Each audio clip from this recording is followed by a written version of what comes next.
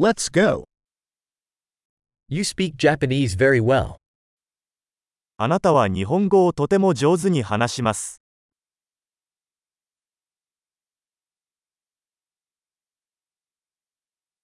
I finally feel comfortable speaking Japanese. ようやく日本語を話すのが楽になりました。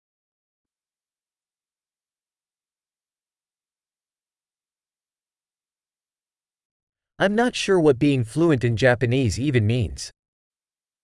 日本語が流暢であることが何を意味するのかさえわかりません。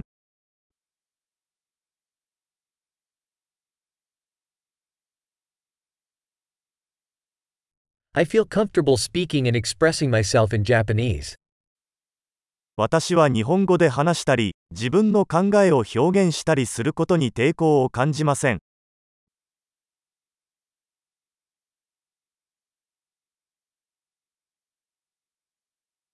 But there are always things that I don't understand.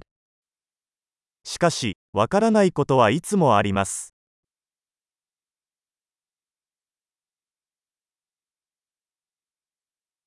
I think there's always more to learn. 学ぶべきことは常にあると思います。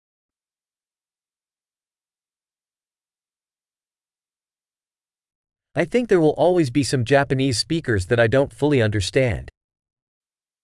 私が完全に理解できない日本語を話す人は常にいると思います。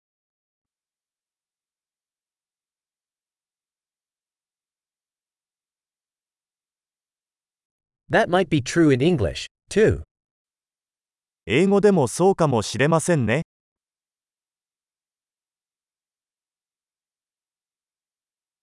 Sometimes I feel like I'm a different person in Japanese than I am in English. 日本語での自分と英語での自分が別人であるように感じることがあります。